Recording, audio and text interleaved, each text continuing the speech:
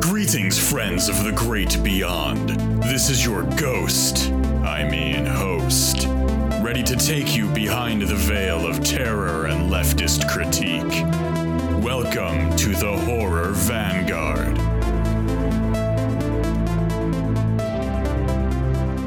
Hello, creeps, and welcome to the Horror Vanguard. I'm Ash, and with me, as always, is my co-ghost, John.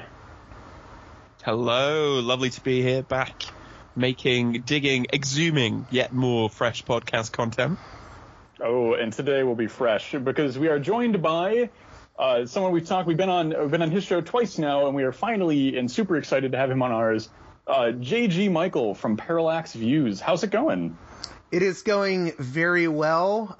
I've actually been trying to find a host to do the subject of this episode of Horror Vanguard because I've wanted to talk about the movie we're going to speak about for a long, long time. And I am a heretic when it comes to this movie. And I think that's a heresy we all now share. Yeah, we've been converted. We've been brought over into the mysterious cult that is propagated this film for thousands of years.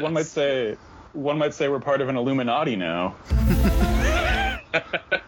Well, it's weird because, I mean, I guess if listeners weren't able to read the episode title or read the synopsis, we're going to be covering the Texas Chainsaw Massacre, The Next Generation. It's not Revenge of the Nerds, The Next Generation. It's Texas Chainsaw Massacre, The Next Generation, otherwise known by its original title of The Return of the Texas Chainsaw Massacre. And when I tell people that this is legitimately my favorite film in the Texas Chainsaw Massacre franchise, I didn't say it's the best. Because I really like Texas Chainsaw and Texas Chainsaw 2, and I even like Jeff Burr's third movie in the franchise, Leatherface, but this is by far my favorite entry in the franchise. And when I tell people that, they either think, oh, you're being ironic, right? Or they'll just call me an idiot. And I am not an idiot, and I am not being ironic. So I legitimately love this film, and I will defend it to the death. Yeah, now that I hadn't seen the director's cut prior to you suggesting this episode, and now that I've seen the director's cut, I'm pretty close to agreeing. I think the original might still be my favorite because it's a classic and all of that garbage. But oh damn, does this director's cut absolutely change how I view the film? Yeah, absolutely. I have to confess that when I heard the film that you decided that you wanted to talk about, I was not particularly excited. I did not expect a great deal, but I think there are some. But you know what? This director's cut version of the film, I think, has absolutely won me round. I'm a convert. I am on board. I think there are some really interesting things that we can talk about and pick up from it. Mm-hmm. Before we jump in, though, do you want to maybe just talk a little bit about Parallax Views and the kind of work that you do for those of our listeners who may not have come across you or the show before? Yeah, Parallax Views is sort of my sounding board for the many eclectic range of topics that just interest me. I named it because Slavoj Žižek, and also it's named after a very odd Warren Beatty movie from, I believe, the 1970s called Parallax View. And it's sort of a conspiracy thriller, and I like covering conspiracy topics, even though I have a very ambiguous relationship to conspiracy theory. I sort of like the left-wing hippie conspiracy types that read like Gary Webb's Dark Alliance, but I'm not a big fan of what has been called conspiracism, or this idea that, there's a grand conspiracy controlling everything. So I guess I hit a lot of different bases with that title. I hit the philosophy crowd and the left crowd with Zizek, and also the sort of conspiracy and movie crowd with, that film reference to Parallax View. And what kind of stuff have you covered lately? I mean, it's a real crazy hodgepodge. I mean, I've done true crime stuff. I just had a journalist, Albert Lanier, on to talk about the unsolved murder of actor Bob Crane from Hogan's Heroes. In the past, I've had left-wing guests talking about politics, like Michael Brooks of the Michael Brooks Show and the Majority Report. I've had a cyber dominatrix on, Ciara Lynch. So I cover anything and everything on Parallax Views, and it's sort of I think that I want to continue in the tradition of like what's been called gonzo journalism. I know Hunter S. Thompson can be kind of problematic in some ways, but I sort of like his sort of just gonzo tell it like it is style, and the sort of like, I'm kind of mad at these, figures like Nixon or today, Donald Trump, and I just think there's something about just saying, these people are greedheads, they're pigs, they're assholes. I'm sorry for cussing. I don't know if you guys, but you are absolutely allowed to swear on our show. This is a pro cussing podcast. Well, I just like that style of just going into any area you want and sort of exploring things, no matter how crazy or wild it can get. And I think that's the aim of Parallax Views. That's really cool. And it is fantastically executed. We will, of course, as always, put some cool stuff for everyone to check out in the show notes for this episode. But after that intro, Ash, you know what time it is. You know what the people expect at this point in a Horror Vanguard episode. It is, of course, time for Ash's often imitated, never bettered style of plot recap for today's film. Ash, take it away. Released October 1st, 1974, Texas Chainsaw Massacre was the dawn of the slasher film. Hooper's now iconic vision of gore and terror assaulted the complacent American attitude towards the plight of rural workers forced to toil away in slaughterhouses, and I am excited that today we are talking about the film in the Texas Chainsaw franchise that is the most loathed and despised out of every single entry in them. And that is 1995's, as we've already mentioned, the Texas Chainsaw Massacre, Star Trek: The Next Generation. Wait. Hold on 1 second here. Is it really the most hated? I mean, do people hate this one as much as they hate the remake or the prequel to the remake or that crappy Texas Chainsaw 3D with Alexandra Daddario where she throws the chainsaw over to Leatherface and says, "Do your thing, cuz," like it's a Disney movie? Is this really the most hated one? I love Texas Chainsaw 3D because of the scene you just mentioned. I don't understand that, but we will agree to disagree. It is garbage. It is so good. I think after watching the director's cut, I would no longer rank this. Like, this is definitely number 2 in my list of best Texas Chainsaws. Mm-hmm. So my view has completely changed, but I'm curious if the greater Horror Vanguard listenership would share those sympathies. Well, I'm sorry for interrupting, by the way. Oh no, that was a completely valid interruption. The review aggregator Rotten Tomatoes gives this film the incredible rating of 14%. So it may well be the most hated one out of all of them so far. You know who's a fan, though? With that said, I think we've all got our freshly ordered pizza in front of us, and I think we should dig in. Well, I wanted to say it may have a 14% on Rotten Tomatoes, but Joe Bob Briggs is a fan of it. A point towards the film. And who cares? Who cares about Rotten Tomatoes is notoriously incorrect in terms of the validity of its scoring. No, that's very true. That's very true. But Ash, what is this film actually all about? As a lot of sequels tend to be, this film is a very faithful readaptation of the original. Prior to, if you haven't seen the director's cut, if you've only seen the version known as The Return of the Texas Chainsaw Massacre? No, Return of the Texas Chainsaw Massacre is actually the director's cut. That was the original title for the movie. Next Generation is what they called it, I think, upon the 1997 re-release after Renee Zellweger and Matthew McConaughey, the stars, got really big. The original title was Return of the Texas Chainsaw Massacre. And the version that is before the director's cut is kind of just a mess. It's kind of just a hodgepodge. It's pretty much a hastily rewritten rehash of what made Texas Chainsaw work. now featuring pizza and Illuminati and like interesting body horror.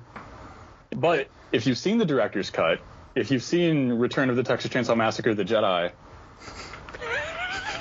the film is just fantastic. Like I don't even think covering the plot so much is because the plot is very like it's cut and dry. Like a bunch of Cheens wind up being like chased around by like exploitation horror guys on prom night.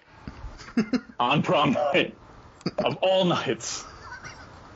But I think we should just dig right into the film. Let's with the opening that the director's cut restores to the footage. Well, yeah. So I wanted to say real quick. So the Texas Chainsaw Massacre: The Next Generation, the version most people have seen, it starts with the obligatory monologue of, in 1974, whatever, the Texas Chainsaw Massacre, yada, yada, yada. And then it cuts to the prom immediately. But the director's cut is very, very different. And we're introduced right off the bat to Renee Zellweger's character, my favorite final girl in all of horror film history, Jenny, who has a very dysfunctional home life. She's getting ready for prom when her dad barges in on her and, he's hitting on her and she's like, no, get out of my face. And he literally just pushes her up against a wall. And, he's very abusive. And he says to her, what are you going to do? Tell your mom? Who's she going to believe anyways? And he walks out and, the mom is saying, oh, what's wrong, Jenny? What's wrong? And the dad is just like, shut up. What do you need? A legal confirmation that she's okay? And he just sort of berates all the women in his life. You get that impression. And I think it's a very it's a disturbing scene because it's about domestic violence and dysfunctional families in a very real way that we don't often see in a movie like Texas Chainsaw Massacre because there's so much exaggeration of that dysfunction in these movies.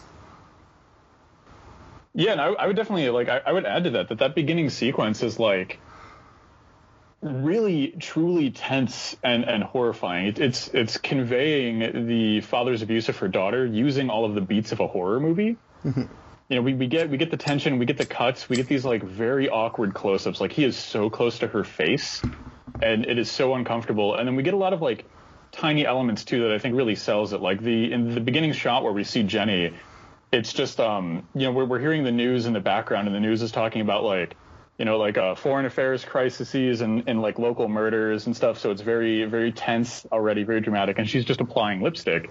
But then when she hears the father abusing her mother downstairs, she hastily removes it and kind of like, if you know a little bit about abuse and you kind of know what that's like synecdoche for and what that's kind of like a symbolic representation of, like that moment alone has so much tension baked into it. And how the rest of the film kind of handles and distorts that like initial tension is magnifique. Well, yeah, and I mean, he doesn't just, like I said, he doesn't just stop at the abuse of Jenny.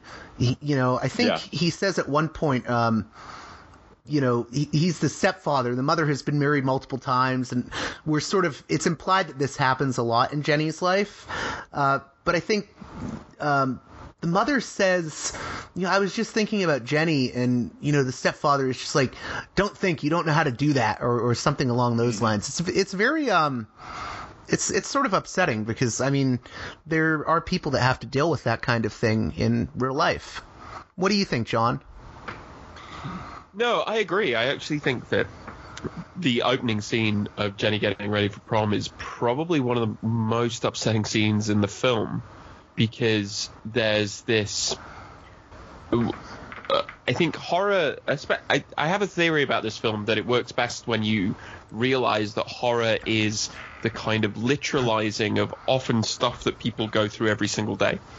So, we don't necessarily exist in a world with chainsaw-wielding slasher killers, but those stand in as, concretizations of scenarios and situations that are often very mundane.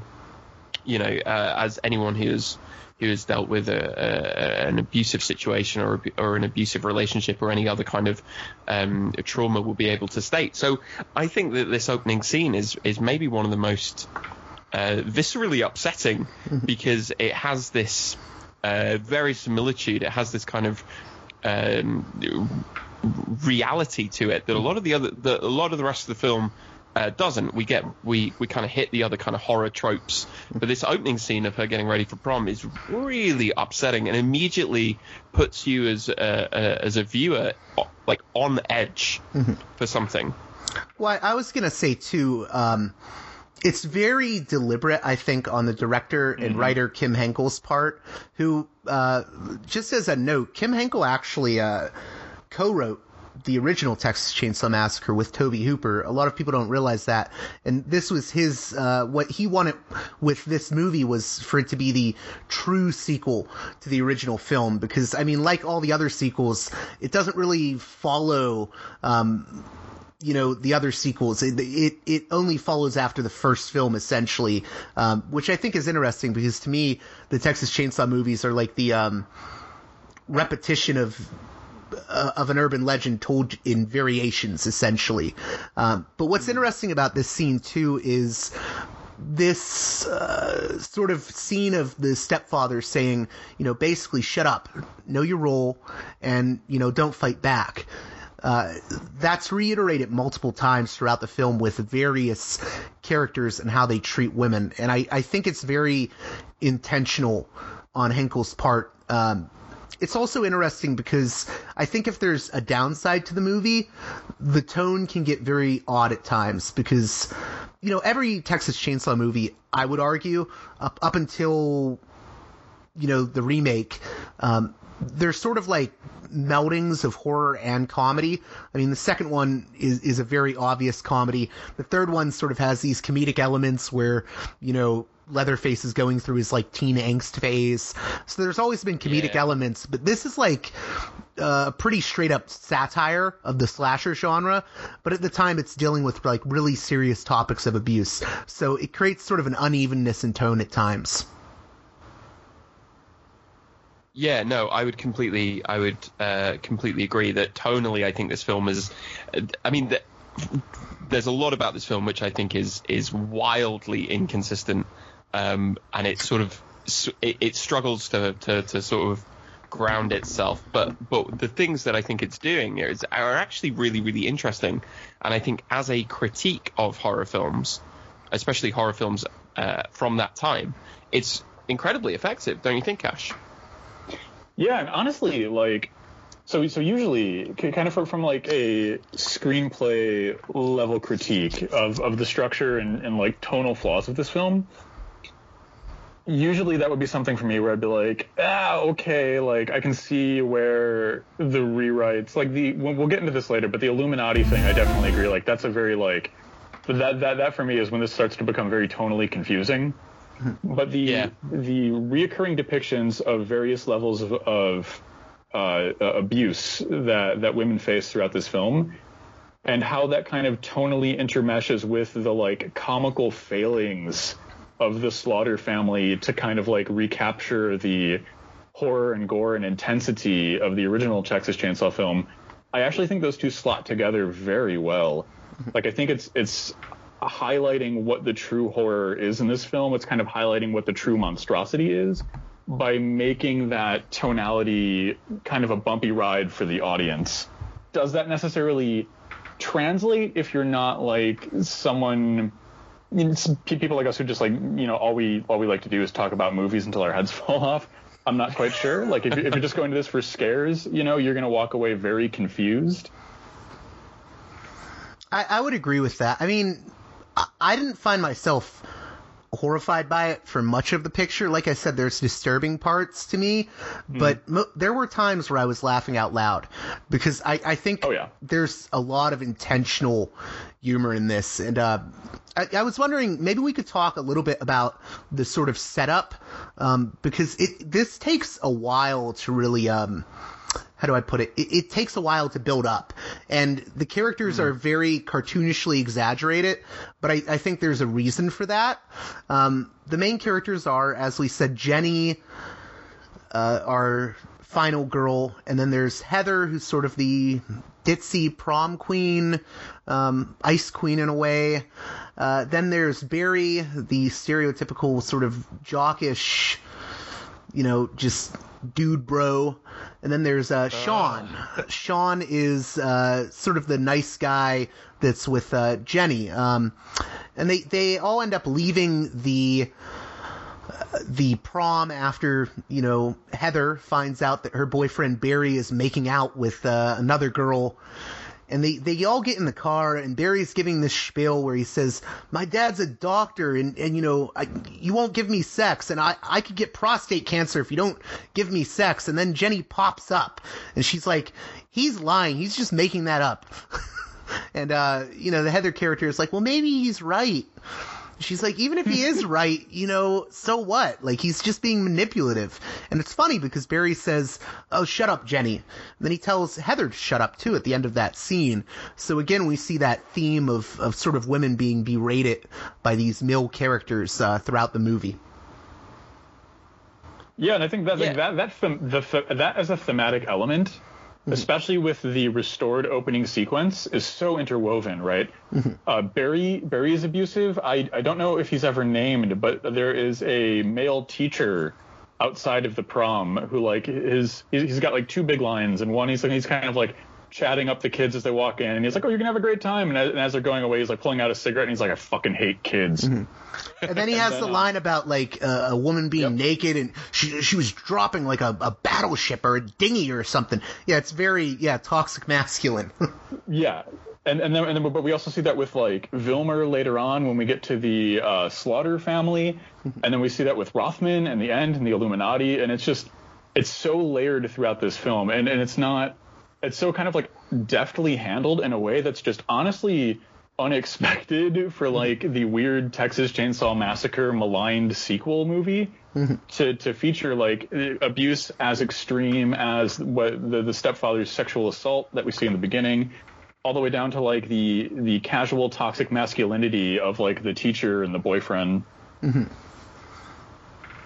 Yeah, definitely. This is absolutely more evidence for the long held horror vanguard position that men are just bad, especially men in horror films, because horror is this site of acceleration and intensification of already existing patterns and trends. So, yeah, as an indictment of the toxic masculinity of heterosexual male culture in the 90s, this is bang on. Well, I was going to say, I wanted to get into this just briefly. What do you guys think of the other sort of main female character in this movie? I actually love the female characters in this movie. I really feel for them. And the other main one is Heather, who she plays this Ice Queen character, and sort of a ditzy character at the same time. But there's a really interesting monologue that she has, or dialogue with Barry at one point where, she says, I'm not stupid. I know that what you were saying about, if I don't give you head, you'll get prostate cancer. I know that's BS. And he says, oh, Jenny put that in your head. And she's like, no, I pretend to be dumb because that's what you expect of me. That's what men expect of me, and I'm kind of a bitch. Like that's how I play this role. And she says, she brings up her mother being in a really horrible relationship with her dad. And she says, but she wants a certain lifestyle. And then she says, and that's the best way to get it. And Barry says, well, what's wrong with that? She just sort of rolls her eyes and she, he doesn't really get where she's coming from, like how she feels about sort of having to be boxed into this role if she wants to live the material life she wants to lead. And I actually think it's a really effective scene. It makes me much more sympathetic with her. For her. Yeah, I really feel for Heather's character, and that scene is just like for as clumsy as a lot of like the third act of this movie gets once the Illuminati shows up, like we'll get to that. Right? Yeah. When the scenes with Heather and Jenny and Darla and their interactions with hierarchy and patriarchy and the abuses that they face are so organic and real and lived in that they're like they really feel like they could be from a different film. And like that little speech from Heather where she's just like, you know, like you get the sense that this is like the first time that she's actually tried to reach her boyfriend on any kind of emotional level. Mm-hmm. And like just the callousness with which he's just like, yeah, so what? Shrug. Like he's not even registering the kind of like real traumatic pain that Heather is bringing to the fore in that moment. Mm-hmm. There's another moment which made me really pay attention in the first 10 minutes where Heather is constantly talking about dying. Mm-hmm. Mm-hmm. She's always talking about death when they're walking through. So they go off for a drive post prom and they immediately start arguing about what would happen if they got in a crash, and then they get in a crash, and then they start walking through the woods to find a payphone or someone who can call a tow truck. And she makes a reference to Jeffrey Dahmer. You know, what if we get our hearts in a refrigerator or whatever? Yeah. And she's constantly talking about the fact that she feels that she's being watched and that she's going to die. And everyone goes, oh, shut up, nobody's out there. But I'm also like, this is a very kind of prescient awareness and understanding of the very real threat of male violence being visited upon women. So everyone goes, oh no, nobody's watching you, nobody's gonna like this is just, and she's sort of gaslit into this situation, but it's a very real risk, and she's hyper aware of the fact that her position is extremely vulnerable, which was one of the moments where very early in the film where I felt very sympathetic, and it was a very engaging character moment because you know she understands far more than someone like Barry will ever allow her to show. Well, it's funny, too, because she says to Barry during that dialogue we were talking about, me and Ash, she says, oh, I know no one's going to kill us and blah, blah, blah. But it's, you know, you do get the impression that she's very hyper aware of what's going on around her initially. Yeah, absolutely. Well, I guess we should get into how do they end up meeting up with the sort of Chainsaw family, who in this movie, their name is changed from the Sawyer family to the Slaughter family. And there's a specific reason for that most people don't know about.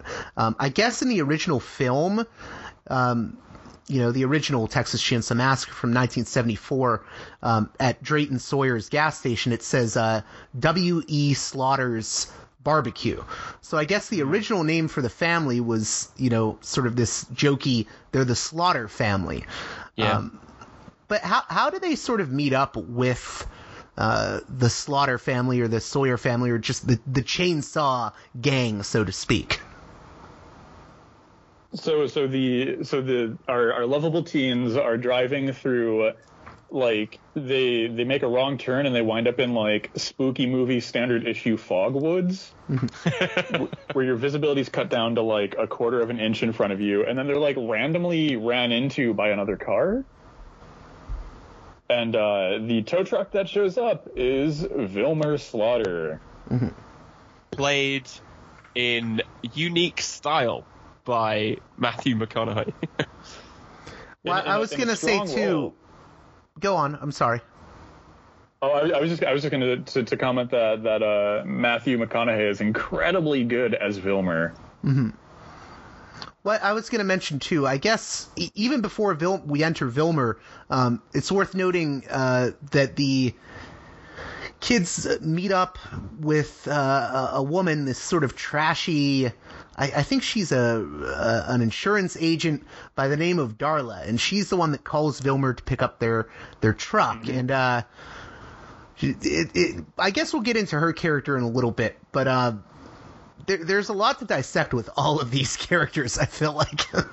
Right, yeah. There's especially with Darla. Like, we're gonna have to get into her at some point because she is clearly in dialogue with Heather and Jenny. Mm-hmm. Yeah, so they find Darla's office, and I think, she's either an insurance broker or like a realtor.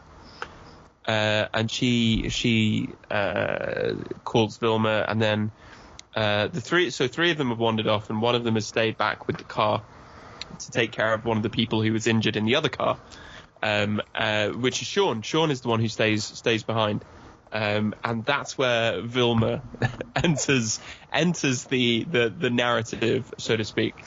So should we talk about Vilma, or Matthew McConaughey, as I couldn't stop myself thinking about him throughout the entire film.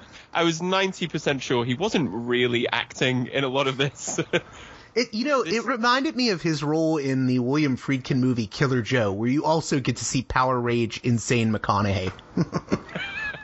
He's so good at this. I'm like, this is where the timeline split, man. We could have, like, the true good timeline where we're currently living in a socialist utopia is Matthew McConaughey as a star of horror film. Mm-hmm. Oh yeah, absolutely. Well, he basically, in this, would you guys agree with this? He's essentially playing, I wouldn't say he's playing the hitchhiker from the original film. He's basically playing the Hitchhiker 2.0, complete with like a mechanical leg. And he is really, well, I'll use the term I used earlier in the show. He is really gonzo. And he rides a truck that says, what's that? He commits. Oh yeah, to every single moment. And he rides a tow truck that says Illuminati Wrecking. So that's our first Illuminati reference. So he immediately starts sort of dropping these somewhat ominous hints to Sean, the kind of floppy-haired nice boy, who decides to try and run, which is a big mistake. And Sean then has literally no more role to play except as being the kind of prey of Matthew McConaughey, who runs him over with his truck. But not before he has found the injured passenger in the other car and just snapped his neck in front of him, in front of Sean, whilst he goes, "What are you doing?"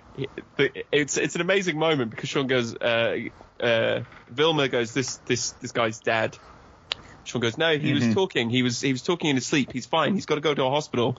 And so then he just snaps his neck and goes, "Well, he's definitely dead now."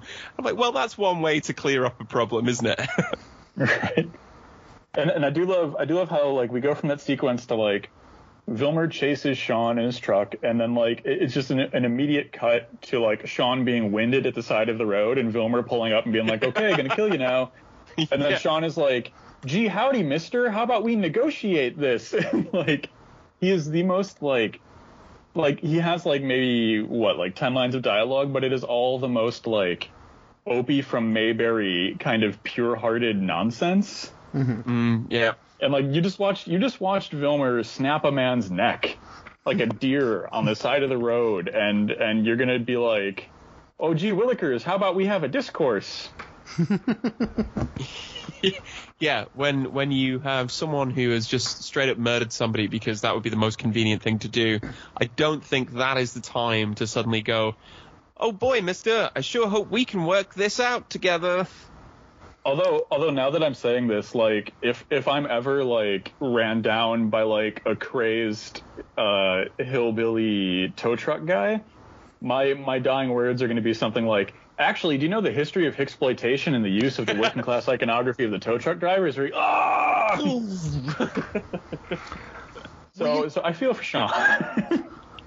Yeah, I kind of miss Sean not being in this movie much. He's like the most expendable character in it, but, you know, he's also like the only presumably like good man in the whole thing. Yeah, because he there's some suggestions earlier that him and Jenny are just friends, and he goes everywhere with her because she doesn't want to be alone with other people for very understandable reasons. But yeah, he is clearly treated as the most expendable, and he is 86th out of there so quick. I think it's within like 15 minutes or so of the film starting, and he is gone. Well, it's interesting too with the Vilmer character. When we're first introduced to him, he is like a legitimately sort of scary figure in this.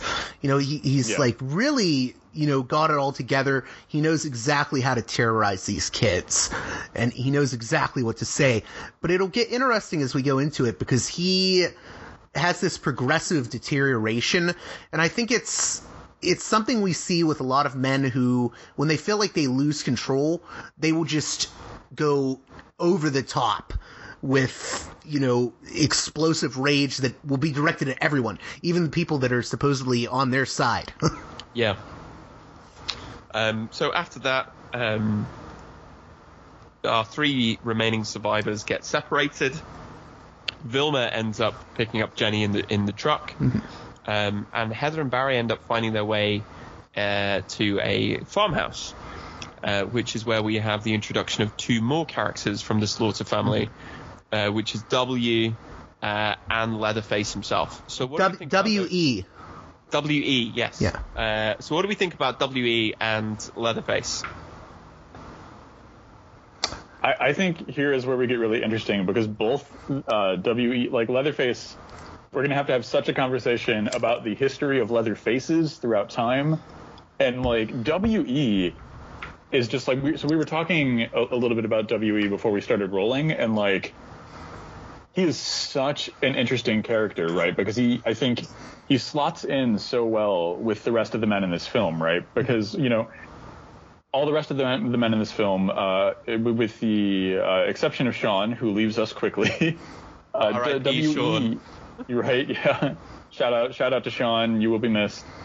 But W.E. like every like third line he has is some like philosophy quote that's couched in like, oh, I bet you didn't know who that was. And it's very apparent that W.E. isn't interested in these quotes and these sayings and these philosophies as modes of thinking or ways of interpreting the world or interrogating their lives.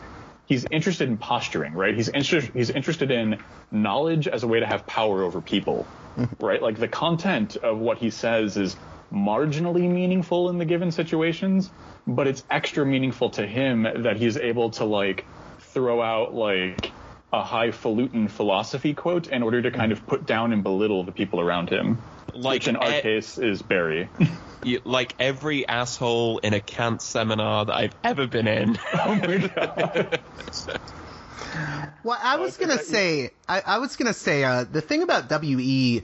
that I find interesting is he reminds me of, you know, all these, you know, I don't want to say kids these days, but like these men that are like, they think because they read Richard Dawkins and Sam Harris that they know everything, and they'll just expound on, you know, the decline of everything now. And, you know, there's one point during one of, you know, the obligatory dinner scene where W.E. actually says, you know, there's just not enough discipline anymore. There's been a decline in family values. That's the problem. Yeah. It's so like, he's like this, I mean, he reminds me of the alt-right.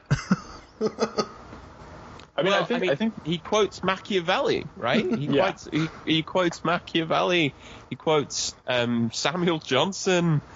He's definitely kind of trying to place it, like to use, like Ash pointed out, like trying to use knowledge as power. Mm-hmm. But he's actually really dumb. He gets locked out of his own house by Barry. Yes, that is the thing, right? And I think it is very prescient that you bring up Sam Harris, right?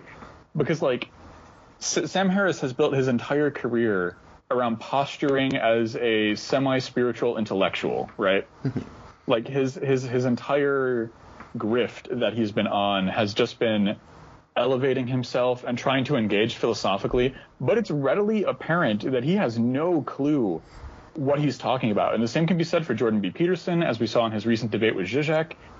And like the whole like I always forget their dumb acronym, like the dark web enlightenment, you know, those guys. Mm-hmm. Like they are all W.E. Slaughter. They are all this figure that like, yes, they're able to quote a bunch of people, but they have zero understanding about the material they're quoting, how it interacts with the rest of philosophy, and the purpose for this whole discourse. They're just interested in this kind of vacuous posturing.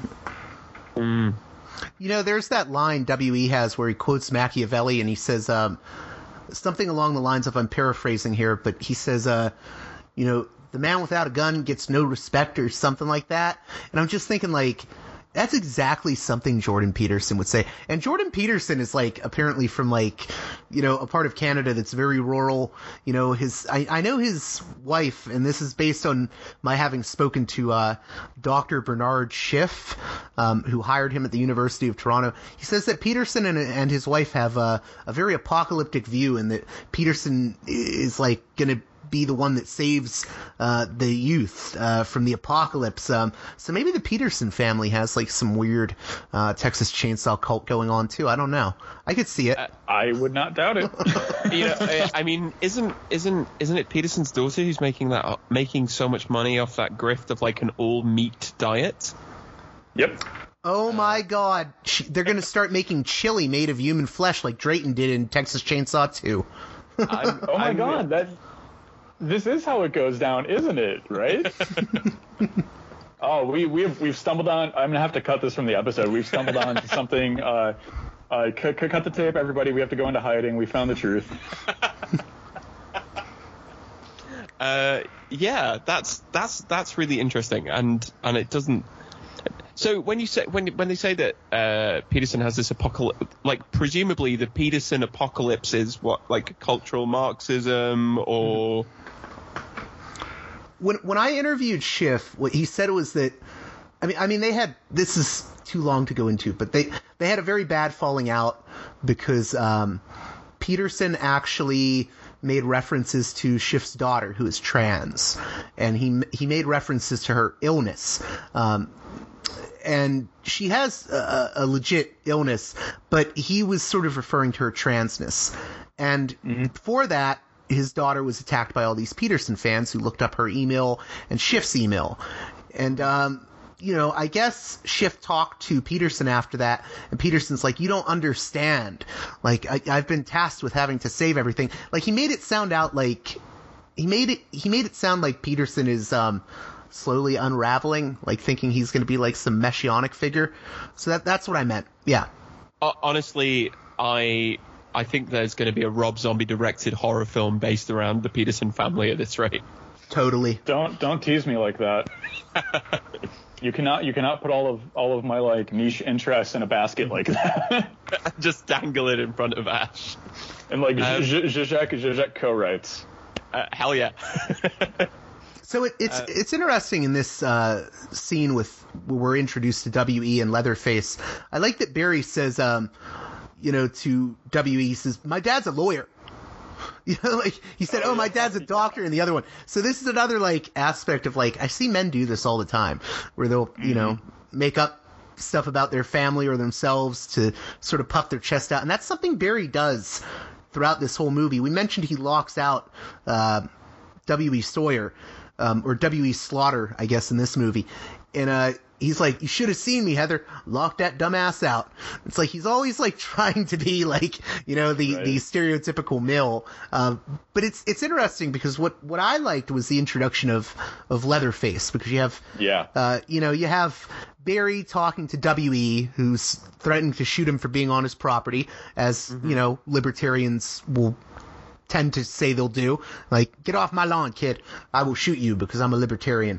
But then you have Heather sort of sitting on like the chair outside the house, the slaughterhouse, and you know, she's just doing herself up a little bit, and there's this figure behind her that starts touching her hair. But when she sees this figure and who it is, you know, obviously it's Leatherface. The reaction of Leatherface is actually quite funny, and I think this is one of the reasons people hate this movie so much. Mm-hmm. Because he acts with terror. He reacts with terror at seeing her. And I think it's just like, so like, you know, by the time this movie's released in '95, Leatherface is one of the most iconic and terrifying kind of like of all of the, like, easily identifiable horror monsters, right? Especially in the slashers. And like to introduce him in this movie, just kind of like timidly trying to like sniff a girl's hair, is the least Leatherface way to like this is the guy who bounds out of the barn house and then like grabs you in his arms and throws you on a meat hook. Like, he has power and he has terror, and in this movie he is so timid and so incapable of anything. Yeah. Well, even when he grabs Heather and she puts up a fight, the fight is like really, really prolonged. It's also, I don't know, it's one of the aspects of the movie that bothers me, because like I think the things the female characters are put through, it goes like a little bit over the top, or too much over the top to my liking. But I don't know what you guys think of that. So the fight between Heather and Leatherface, I thought was really interesting, because for me that was doing kind of simultaneously two things, right? It's highlighting the fact that this is not the Leatherface you're used to. This is a Leatherface that, quite frankly, sucks at being Leatherface. You know, like Heather, if Heather is going to fall into like any of the preconceived categories of horror characters, she's kind of like the pretty dumb girl who's going to die right away. And like here she is, like pretty capably squirming and resisting Leatherface, and we get that whole like extended sequence where like Leatherface can't even like do the classic Leatherface thing of locking somebody in a freezer. You know, he can't even accomplish that. And the second thing it's doing for me is like we've kind of got two levels of horror going on in this movie. We've got like the very real horror faced by women and all of the different levels that they face that on a daily basis. And then we've got like the spooky movie stuff going on. But the spooky movie stuff is like bad and failing and inept and awkward throughout this whole film. And for me, that just highlights the extant terror of patriarchy and assault. And this first sequence with Leatherface is really kind of nailing that for me. Yeah, totally. But I also think that that's part of the problem, right? Because as we've maybe touched on, this film is wildly tonally inconsistent. And I think that gets very difficult when you're trying to, to be charitable, I think this film is trying to do something very specific with the way that it uses violence. I do think the film is trying to make a point about the nature of patriarchal authority. But I also think you can undercut that in actually quite serious and problematic ways when you also go, and there's also a wacky slapstick element to all of this. I mean, like, if you put the right music under that first confrontation between Heather and Leatherface, like the Benny Hill theme, like, if you hit that with the yakety sax. Yeah, like that would be, it's a comedy beat, right? The fact that she keeps getting out of the meat and he has to keep putting her back in. But that jars quite uncomfortably when you've had a film that opens with a scene of domestic abuse that is played extremely realistically. So I don't know. I don't know if I could. I think the film struggles to hold those together in a cohesive piece. I think they work against each other, and I think that's a shame. Well, it's also very weird because, the Heather character is sort of portrayed as that stereotypical, the feeble girl, but at the same time, it took me a few viewings to realize it, she's pretty much a survivor for most of the film. Totally. I mean, she doesn't necessarily put up a fight in the way that Jenny does, but, she has it in her. Whereas, Barry, who tries to, after this confrontation with W.E. Sawyer, he locks Sawyer out and he's like, haha, I beat you. And he goes to take a leak, and then he finds a dead body in the bathtub, and he's, freaking out, and he walks out, and just like that, Leatherface just hammered to the head. And that's the end of Barry. I mean, the men in this movie that, are supposed to be like the protectors of the girls, they're almost even more ineffective than the Slaughter family in this outing. Yeah, definitely. And I really like how you frame kind of Heather and Jenny as, and we'll get into her.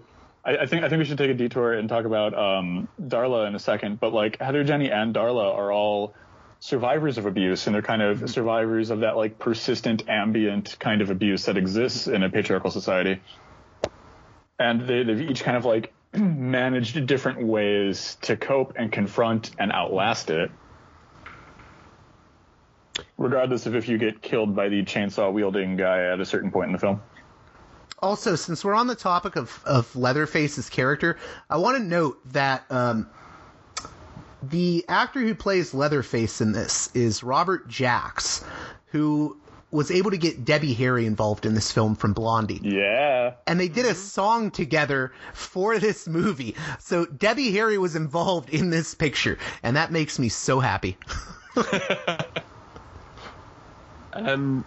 Yeah, I think that the introduction of Leatherface is really interesting, and I think the characterization of Leatherface is extremely interesting, especially this has been commented on quite a lot actually in analysis of the film, as the connection between Leatherface and drag, especially in this film where the faces are all coded as female, the long hair, there's often wigs. So what do you think about that aspect of things? Well, it's an aspect in the original Texas Chainsaw, but I think most of the scenes were deleted, where it's implied that there's sort of this cross-dressing aspect to Leatherface, although it's alluded to in the first film. I think it's an interesting direction to take the character in and to expand upon what they were doing in the first film and sort of make it more blunt. But a lot of people actually also, that's another reason people hate this movie. They're like, why is there a transvestite Leatherface? I don't get it. What do you guys think, though? So for me, like, Leatherface is kind of a hard character to talk about. I think it's the hardest character, in my opinion, to talk about in this film, because Leatherface exists at a really interesting intersection, right? Because we have, oh my God, we have Vilmer and Leatherface, who are both the two characters that the film goes out of the way to kind of signify have some kind of disability, right? Vilmer has a leg that is supported by like a homemade mechanical device, and Leatherface clearly has a variety of mental illnesses. And then we also have like the gender dynamics going on here, and Leatherface kind of falls in between those.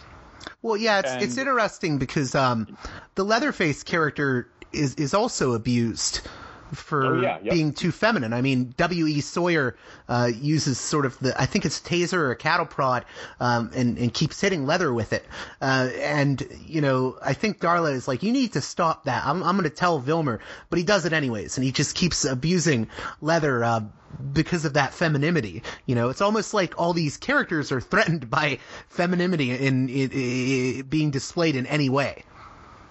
Yeah, and that is something I completely agree with. And I think there's even like a metatextual analysis too of like this is one of the most kind of like fan despised incarnations of Leatherface, expressly because this is a very feminine Leatherface, and that is a huge departure from where we're at initially. And I think that, but like there's also like it's very exploitative of what we would view in 2019 as like a competent handling of gender issues, let's say. Yeah, I mean, I think that's true, but I also think that perhaps, Ash, there's an interesting point there that you pick up on, which is that this film does function in many ways as a critique of not only like the Texas Chainsaw franchise, but of horror films in generally, and the ways in which horror films are received and consumed, right? The slasher killer is a power fantasy, and as people like Carol Clover have pointed out, that's a power fantasy that's predominantly aimed towards young heterosexual white men.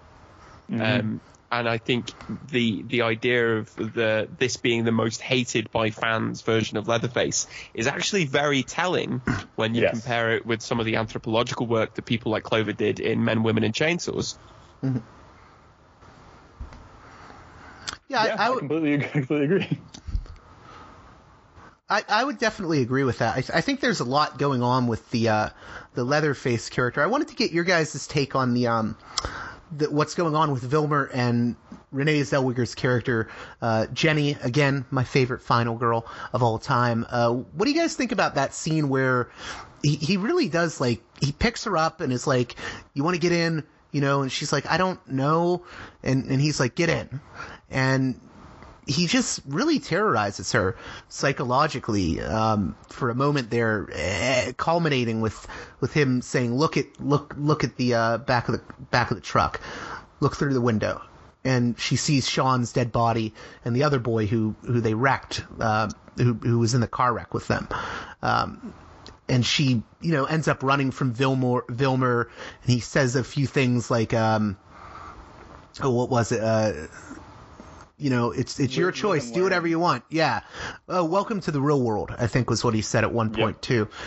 And it's really, these scenes with Vilmer are very off-putting to me, because it's that psychological terror that I find really sort of terrifying about the Vilmer character, at least at this early stage in the film. Yeah, and I think Vilmer's also functioning on a lot of metaphoric levels, because like what's one of the first things he does once he gets Jenny in the car, he takes off her glasses and breaks them. Mm-hmm. Right? And like what are we trying to read Jenny's glasses as there? Are they the societal convention she's been handed through which she must view the world? And then that's what she has to shed before she can see that the men around her have been like disarmed or defeated, and now that's power for her to claim? Or is that Vilmer trying to like further blind her and further place her in a place of weakness? I think, and Vilmer, because Vilmer is constantly prodding her to kind of come out and come into a new space. But is that new space somewhere where she can grow, or is that a new space of like total victimhood? And I think like, especially when we get on to the Illuminati later, that's going to be something we have to talk about more. Well, it's very interesting to me because the thing we haven't mentioned about Jenny is the constant thing that is referenced is, and Barry says it at one point when he's talking to Heather, that Jenny, she's such a dog, and everyone sort of comments on her being, unattractive, the glasses, the frumpy dress. And I think Heather says at one point, no, she's got a body to die for, see her in PE. She's like incredibly athletic. And we see that come out more and more throughout the film. But at this early stage, she sort of, she takes up a guise of being weaker in order to, not get the ire of the men around her, or at least that's the impression I get. Yes. Yeah, and I think that's a very good read. And it's also like that also kind of falls into like a lot of standard horror stuff, right? We also have like Carrie to think about too, and it's like an actress who's incredibly attractive, but they have to like give her frumpy clothes and hair and glasses to code her as being unattractive. Mm-hmm. And I think, in many ways, this film is fits very well into Clover's final girl model, and I do think it's trying to.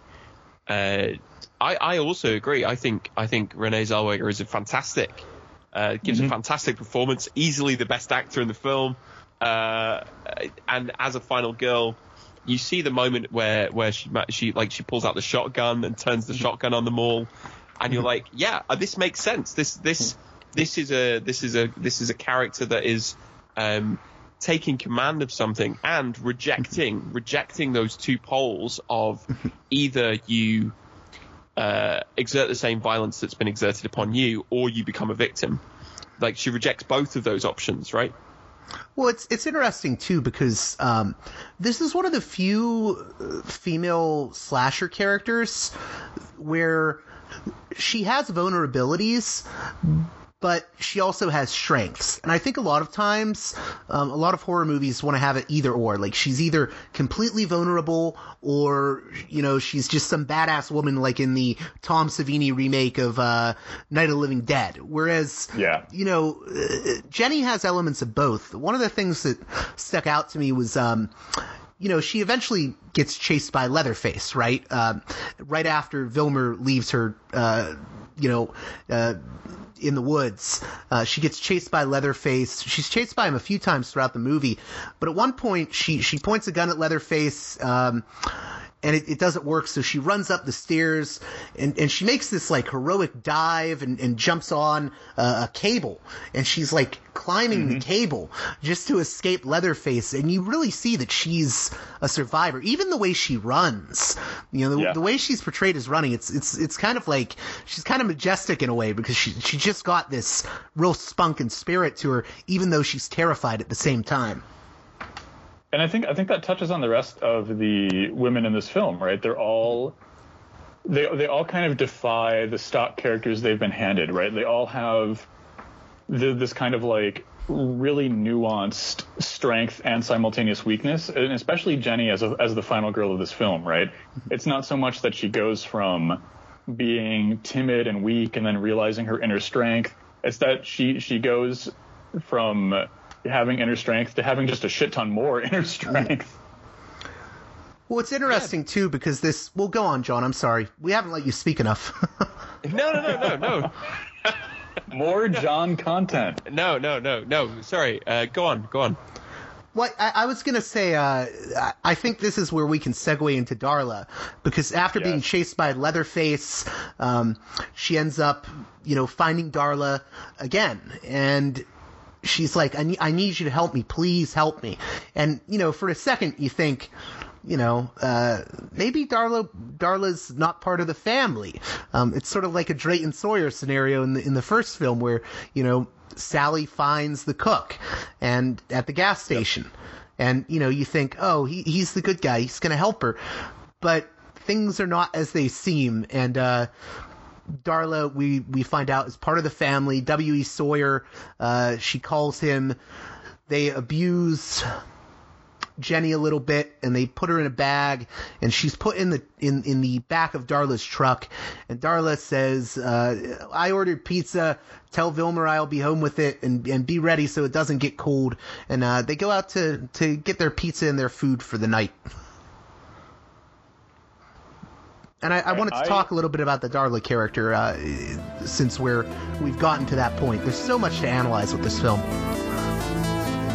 Thanks for tuning in, creeps and comrades. And remember, stay spooky.